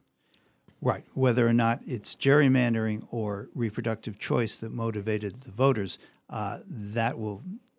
that's something that will be debated and it will be analyzed in coming days and weeks. But clearly, the progressive won. I have another question here for the two legal minds in the studio. In Wisconsin, Supreme Court justices are elected. Massachusetts, it's not like this. Do you have an idea, feeling about which model is better? I think the politicalization of court cases has reached a new height, but it's not new. Many, many states have elect judges, particularly to the highest courts in the state. So we can complain and say, well, look at this rabid politicalization, but it's not a new phenomenon. What is new is the intensity and the bare-knuckle fighting that goes on. There was no pretending in this case that I'm just going to be a jurist. I mean, even John Roberts in his confirmation hearing said, I'm just going to be a judge who calls him as I see him, balls and strikes. I don't have an ideology. I don't have a political agenda. None of that is true, but at least people used to give lip service to that idea and sometimes would follow it. It was an aspiration. The answer to your question, Dan, in my opinion, it's a horrible idea to, as Bill said, politicize it by having elections. You want jurists who can look not at what's popular, because quite often what's popular is, in fact, going to hurt people, or it's contrary to constitutional principles, or otherwise just a bad idea. Popular things should not motivate courts. But courts it's still should be looking at the rule of law. It's political whether it's appointed or elected. Let's get real here. Although in a slight defense of Roberts, it was his vote that saved Obamacare, right? It was. That was. So not that I'm a big fan at all. I'm not. But he did have that one wrinkle. He said Congress can tax. Yes, which has been established long ago. It wasn't a radical move at all. But it's. I'm not defending Roberts, but you know. Right, and he can't control his court anymore because there are five judges, even to the right of John Roberts, who we would have thought was impossible. Yeah, but and he was rabid. I mean, this is George Bush appointee. He supported the 2000 basically takeover by the Republicans to get George W. Bush elected in that recount vote. This guy was inside the trenches warrior for the conservative movement. I want to make this one last point. When nominees to the Supreme Court are made, as recent history has demonstrated beyond any question, those are political appointments. It's still a political process. One is more overtly political, their elections. One is, overtly political because it happens. And is there a term? I'm sorry to ask for the term limits for Wisconsin. Yeah, there is a term for the judges. Okay, it's like a couple years. Okay, let's find out, and we'll give you that information right on the other side of this break. We'll be right back. You're listening to Talk the Talk with Bill Newman and Buzz Eisenberg. For WHMP News, I'm Jess Tyler. Northampton Mayor Gina Louise Schara announced she's prepared to use $1.2 million from the city's stabilization fund to cover a large portion of the $2.3 million shortfall in the FY 2024 Northampton Public Schools budget as part of a 2-year plan to balance the school budget and return to strong fiscal principles. To put Northampton schools on a path to fiscal stability, the proposed budget will still require some cuts, which Schara said can be achieved mostly through attrition without a significant loss of staff or any existing programming. Amherst Town councilors will pull $5 million from the $9.3 million in capital reserves account to offset some of the costs of building a new elementary school. The council met for over 4 hours on Monday before making the decision. The new $97.5 million elementary school will increase property taxes on homeowners if approved during a Proposition 2.5 debt exclusion vote on May 2nd. The council also directed Town Manager Paul Bockelman to try to find another $5 million in alternative funding for the project by the end of November. Two Northampton high school students won third place in a nationwide competition held by C-SPAN for a documentary they produced regarding domestic abuse in America. Jane Harrison Millman and Shira Sweet finished third in the U.S. East Division for their documentary, The Pain Within, Addressing Domestic Abuse in America. The 6-minute documentary features clips of speeches by Barack Obama, George W. Bush, and Al Gore, as well as interviews with local activists and State Rep. Lindsay Sabadosa. The students will receive $750 each for their win. Mostly cloudy today. The cool breeze is going to keep us in the mid to upper 40s for much of the day. Watch out for a few scattered showers, patchy drizzle. Showers and drizzle continue tonight. Overnight low of 36 to 42. Mostly cloudy on Thursday with some scattered showers. Could be a thunderstorm in the afternoon. A high of 68 to 72. I'm 22 News Storm Team meteorologist Brian Lapis, 1015 WHMP. Tag you're it. Tom Hartman, weekdays at noon. Tom Hartman Program, your home for the resistance, commentary, conversation, and common cause. Join me, Tom Hartman, every weekday from noon to 3 right here on WHMP. 1015, 1400, and 1240 WHMP.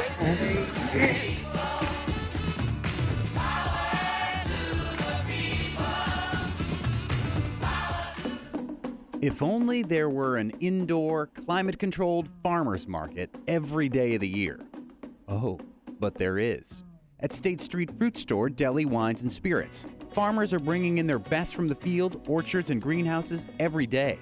The best of the crop from wherever the crop is best, starting with fiddleheads and asparagus, all the way through berry season, corn, and into the root veggies, and hothouse stuff to get you through a New England winter.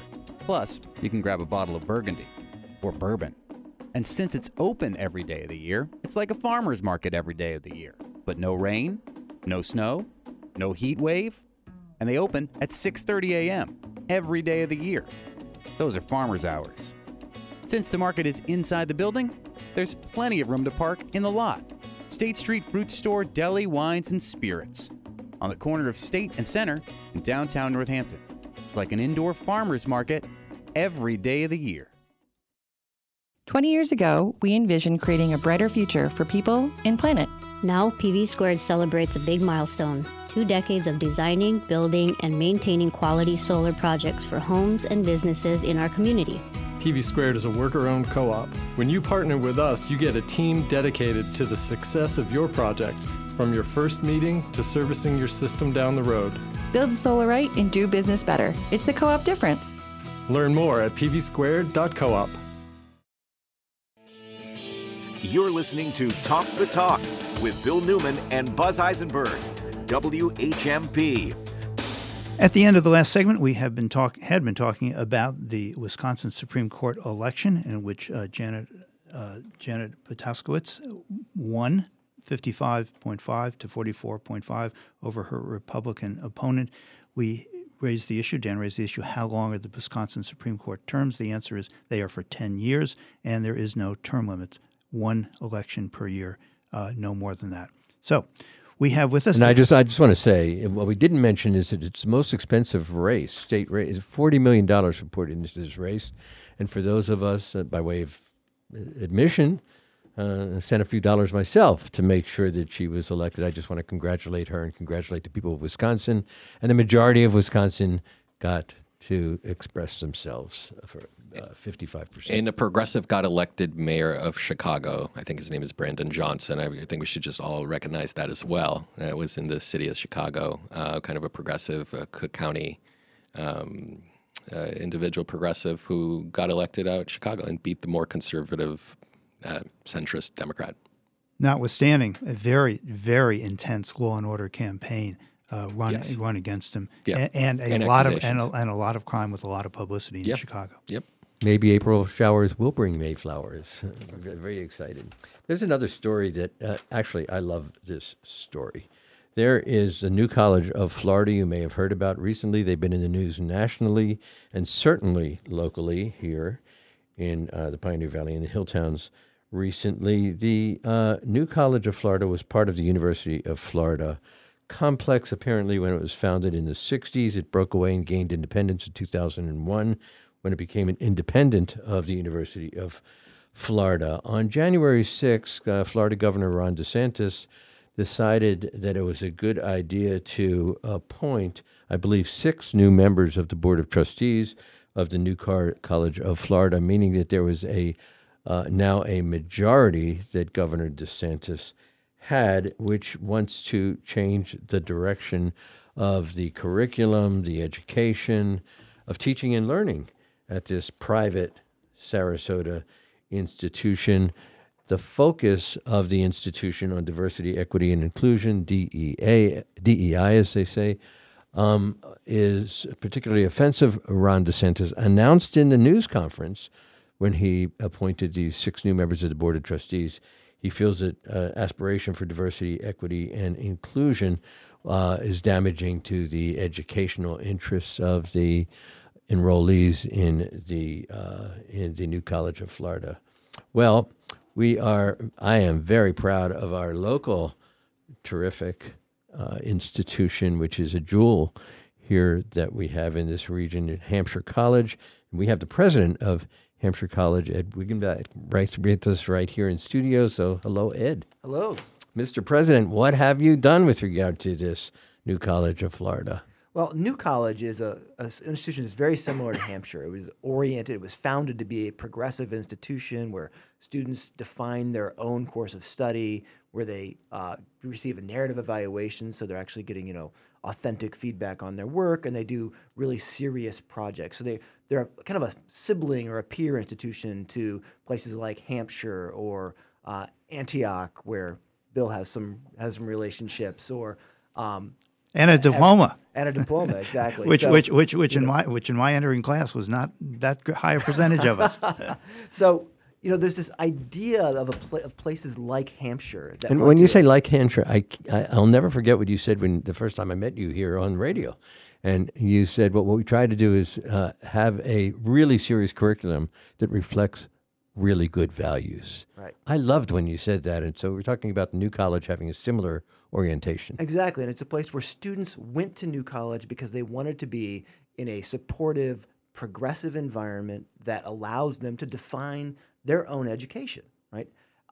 That's really threatening to people like Ron DeSantis. And in ways, New College and Hampshire, right, and places like that are kind of the scariest, and this is kind of the scariest version of higher education for the right, because we're the places that show what an education that teaches students how to be free, right? How to think broadly, how to take on authority, which are all the things that are fundamentally incompatible with the sort of fascist direction that people like Ron DeSantis and now, 10, 15 other states are pursuing, right? So when we saw what was happening in New College, we looked at this and said, here's a bunch of students who are having their education destroyed for political purposes in a campaign that's about undermining democracy. Not only that, but something which some Hampshire College students experienced when Hampshire was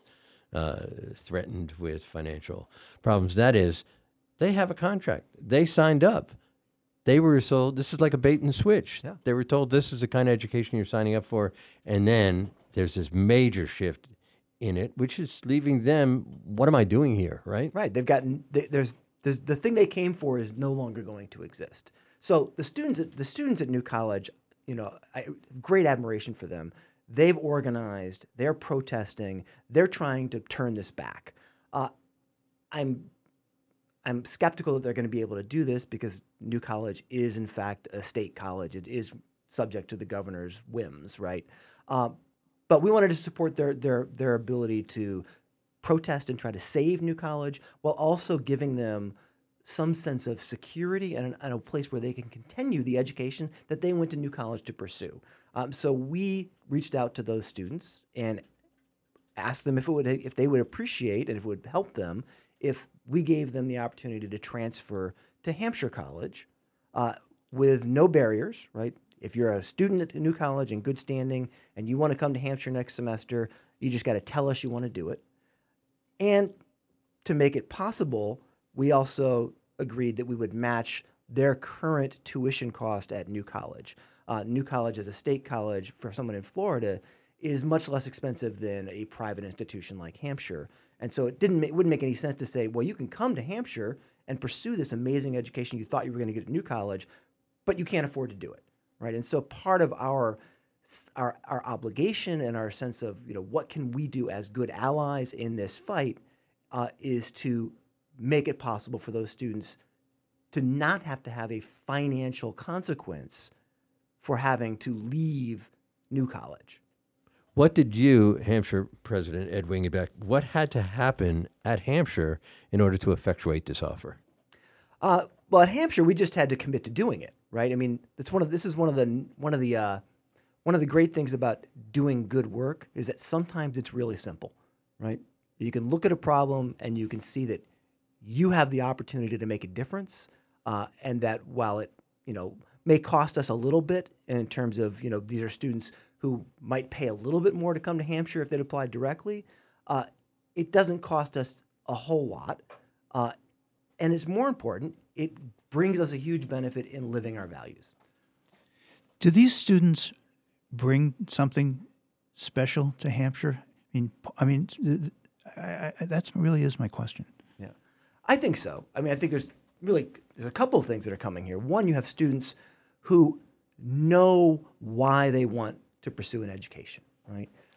Hampshire students are like that. New College students are like that, right? These are people who have sought out a specific way to explore the world that matters, right? And they have this amazing sense of purpose and ambition and desire to make the world better. That's why they went to New College. And if they want to pursue that at Hampshire, that helps us immensely, because the more students we get like that, the better off Hampshire and higher education will be. This is Dan. I'm curious to know, maybe this is too early to ask, but have students reached out to Hampshire? And what has been the conversation so far about them potentially coming to Hampshire College? Yes. We've had something like 60 inquiries, phone calls, emails, contact with our admissions office. We've had, at this point, I think 8 students who've gone ahead and filled out the transfer form. They don't have to apply, right? They just have to tell us they want to come. So I think we're at 8 students who've already done that. We have a student right now who transferred at the beginning of the semester from New College, who kind of saw what was coming and, decided to on their own to come to Hampshire. So we're seeing a lot of interest there. I've also talked to some students there, and I've seen some reports of students who they are hopeful that they can stay at New College, but are really grateful that they know they have a place to go if they can't. And so that's a really important part of that. We don't want to undermine the struggle that those students and the faculty and the staff at New College are engaged in to try to resist this takeover. President Wingenbach, I was looking at your website, and I'm looking at Welcome to Hampshire College. I see that there is a transfer form, a hot link to a transfer form, New College of Florida transfer form. How complicated is the process if a student wants to avail themselves of the offer? It's pretty straightforward, right? You tell us you're at New College, you want to come to Hampshire starting next semester. You'll need to have a transcript sent, right, so that we can confirm that you're a New College student. That's not a problem. And we've asked people also to share with us their financial aid letter, so that we can then build a financial aid package at Hampshire that matches their costs at New College. And that's pretty much it. I really want to applaud you. I want to thank you and all of your colleagues at Hampshire College. I think when we first met, you were talking about your job being to help people fulfill their dreams. Yeah. I get goosebumps when I hear that. And I just want to applaud you. These students have been sold a bill of goods. They were told that they were enrolling in a certain kind of college, and it is becoming something different. And Hampshire is there to make sure that they get to fulfill their dreams. Well, and I think this is part of a larger commitment, right? I mean, this is what we at Hampshire can do in what is becoming an existential struggle to preserve democratic education, right, and the value of higher education.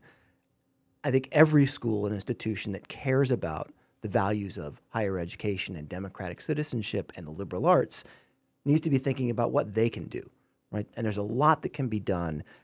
we've got to stand up. Presidents of colleges and universities, faculty, students have got to stand up against what's happening in places like Florida and Texas and Oklahoma, because they've told us what they're going to do, right? This is how fascism operates, right? They say what they're going to do, then they do it. And if you don't stand up, they do the next thing, and then they do the next thing, right? So this is a real fight, and so far, only one side seems to be really engaging in it. Well put. I think taking their words seriously is really important. I'm not about to compare anyone to Hitler. It's a bad analogy, but I would point out that people said during World War II, how could we know that Hitler would do this? How could we possibly have known this? And the answer is because he wrote it in a book called Mein Kampf and told you exactly what he was going to do. Right.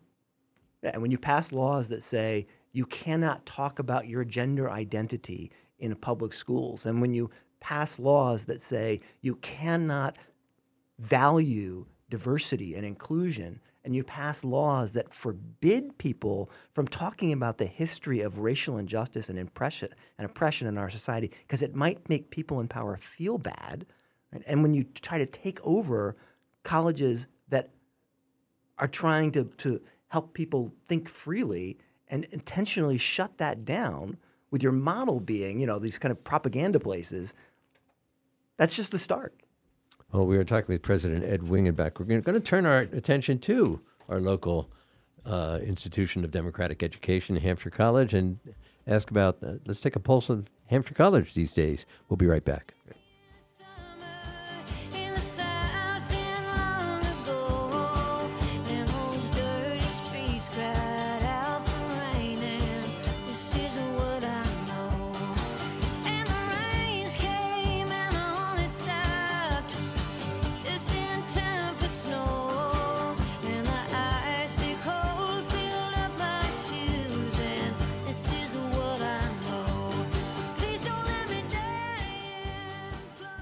This is Talk the Talk with Bill Newman and Buzz Eisenberg.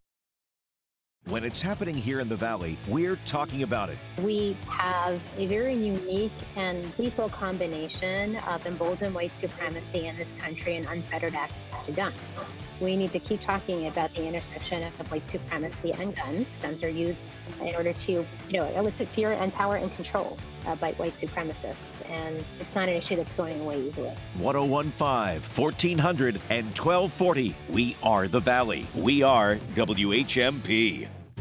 Do you know what's happening this Friday at 9 a.m.? Is this week's Shop Friday Bread Euphoria? Correct! They go on sale this Friday at 9 a.m. At the Northampton Williamsburg line, there's something in the air. That sourdough crust pizza, those croissants. Smell that bread? The baguettes? That New York rye? It's euphoria. Bread Euphoria. Bakery and cafe. Get ready to save 30% beginning Friday at 9 a.m. The Shop 30 store at WHMP.com. At Mountain View Farm in East Hampton, we have been growing beautiful, certified organic produce exclusively for our farm share members since we started, and we have been voted best local CSA in the Valley for the last 15 years running. Included in your weekly pickup, you can also enjoy our field of you-pick flowers and herbs all season long, and you can shop in our farm store, which features many wonderful local products. We offer shares for all size households. Sign up at mountainviewfarmcsa.com. Hello, this is Chandra Richardson, Senior Vice President and Operations Officer at Greenfield Savings Bank. When you switch to banking locally at GSB, you're choosing a bank that has been serving the needs of local residents, businesses, and communities for more than 150 years. We offer a whole host of services and benefits without the fees you get at a big bank. You'll love GSB's free checking with free online banking and free GSB mobile app, which lets you deposit checks from your mobile device. Plus, GSB Online Banking and the mobile app come with the Credit Center, which includes credit scores and credit reports, all for free. And the mobile app also lets you control your GSB debit card remotely from your mobile device. You can open your account online or at any of our offices. Switch to free and local at GSB today and find out how great banking locally can be. Greenfield Savings Bank. GreenfieldSavings.com. Member FDIC, member DIF. Mobile carrier charges may apply. Caring for someone with cancer is hard. You're so busy taking care of someone else, you have no idea how you feel. There's so much you can't say. You run on adrenaline. You're worried you're going to burn out. Cancer Connection offers support groups just for caregivers, exercise classes to blow off steam, even Reiki. It's all free. Go to cancer-connection.org to learn more or to donate today. Cancer Connection relies on local donations to make its services free of charge. You're listening to Talk the Talk with Bill Newman and Buzz Eisenberg, WHMP. And we are back with Hampshire College President Ed Wingenbach. So, Mr. President, how are enrollments, how are admissions at our beloved Hampshire College? Things are looking really promising. I know this fall we had a 74% increase in new students, entering students. And this spring our applications are up another 10%. Our deposits, that is students who've already committed to coming, and we're well in advance of that deadline yet, are running ahead of where they were prior to 2019. Wow, that's great. So we expect another large jump going into next year, which puts us right on the trajectory we need to be on to get back eventually to full enrollment over the next several years. What's more exciting about that is that the students who came last fall and are applying now are just really extraordinary individuals. And the range of their interests and the range of diversity, both racial diversity, ethnic diversity, economic diversity, neurodiversity, right? It's kind of a remarkable place to see that kind of, a college where every student has the space to define themselves in a way that isn't constrained. And where they feel supported. So one of the things, we just had our big admitted student day last week. We had 100 people on campus, 100 students on campus. And you could see them looking at each other and going, I see people who express themselves like I do. I see the people who are going to support me in my own individual journey. And you can see them sort of relaxing and finding Hampshire as a home. And I love that we had that opportunity. So we only have about a minute and a half to talk about this. It's an unfair question, but with such a diverse group, what do you do in terms of curriculum? Right. So first of all, students at Hampshire define their own course of study, right? They always have done that. We'll continue to do that. But we surround that by a collective commitment to design courses that engage with the really fundamental urgent challenges that our students care most about. So we have faculty in all disciplines and all fields designing courses around several questions, including how do we respond to our responsibilities in the face of a changing climate, right? How do we understand truth in a post-truth era, something that you all were talking about in the first half of the show? How do we dismantle and disrupt white supremacy, right? These are the sort of core questions that the liberal arts are about. And instead of putting those at the side, we put those at the center of what we teach and how we learn, so that students, as they're designing their own course of study, are constantly encountering faculty and mentors who are trying to help them understand how to take their education out into the world and make it a better place. It is just inspirational. I wish we had more time, but we don't. He is President Ed Wingenbach of our beloved Hampshire College, a jewel of an institution here in the Valley. And I want to thank you for what you're doing by offering those Florida students who've had the rug pulled out from under them a wonderful option. Meanwhile, thank you all for joining us on Talk the Talk. Remember to walk the walk. This is Talk the Talk with Bill Newman and Buzz Eisenberg on WHMP. The Western Mass Business Show with local dynamo Tara Brewster, Saturdays at 11 and Sundays at 2, only on WHMP. Brought to you by Business West. The vital business news in Western Mass is in Business West. The Western Mass Business Show with Tara Brewster, WHMP.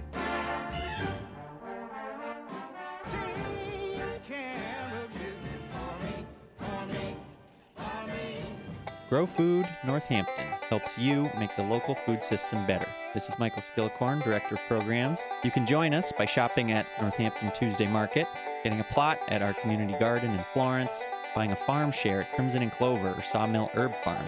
You can volunteer with us in our giving garden or participate in our neighborhood markets that bring the local food movement to underserved communities in Northampton. Get involved and support our work at WHMP Northampton and WRSI HD2 Turners Falls, WHMP.com, a Northampton Radio Group station. It's 11.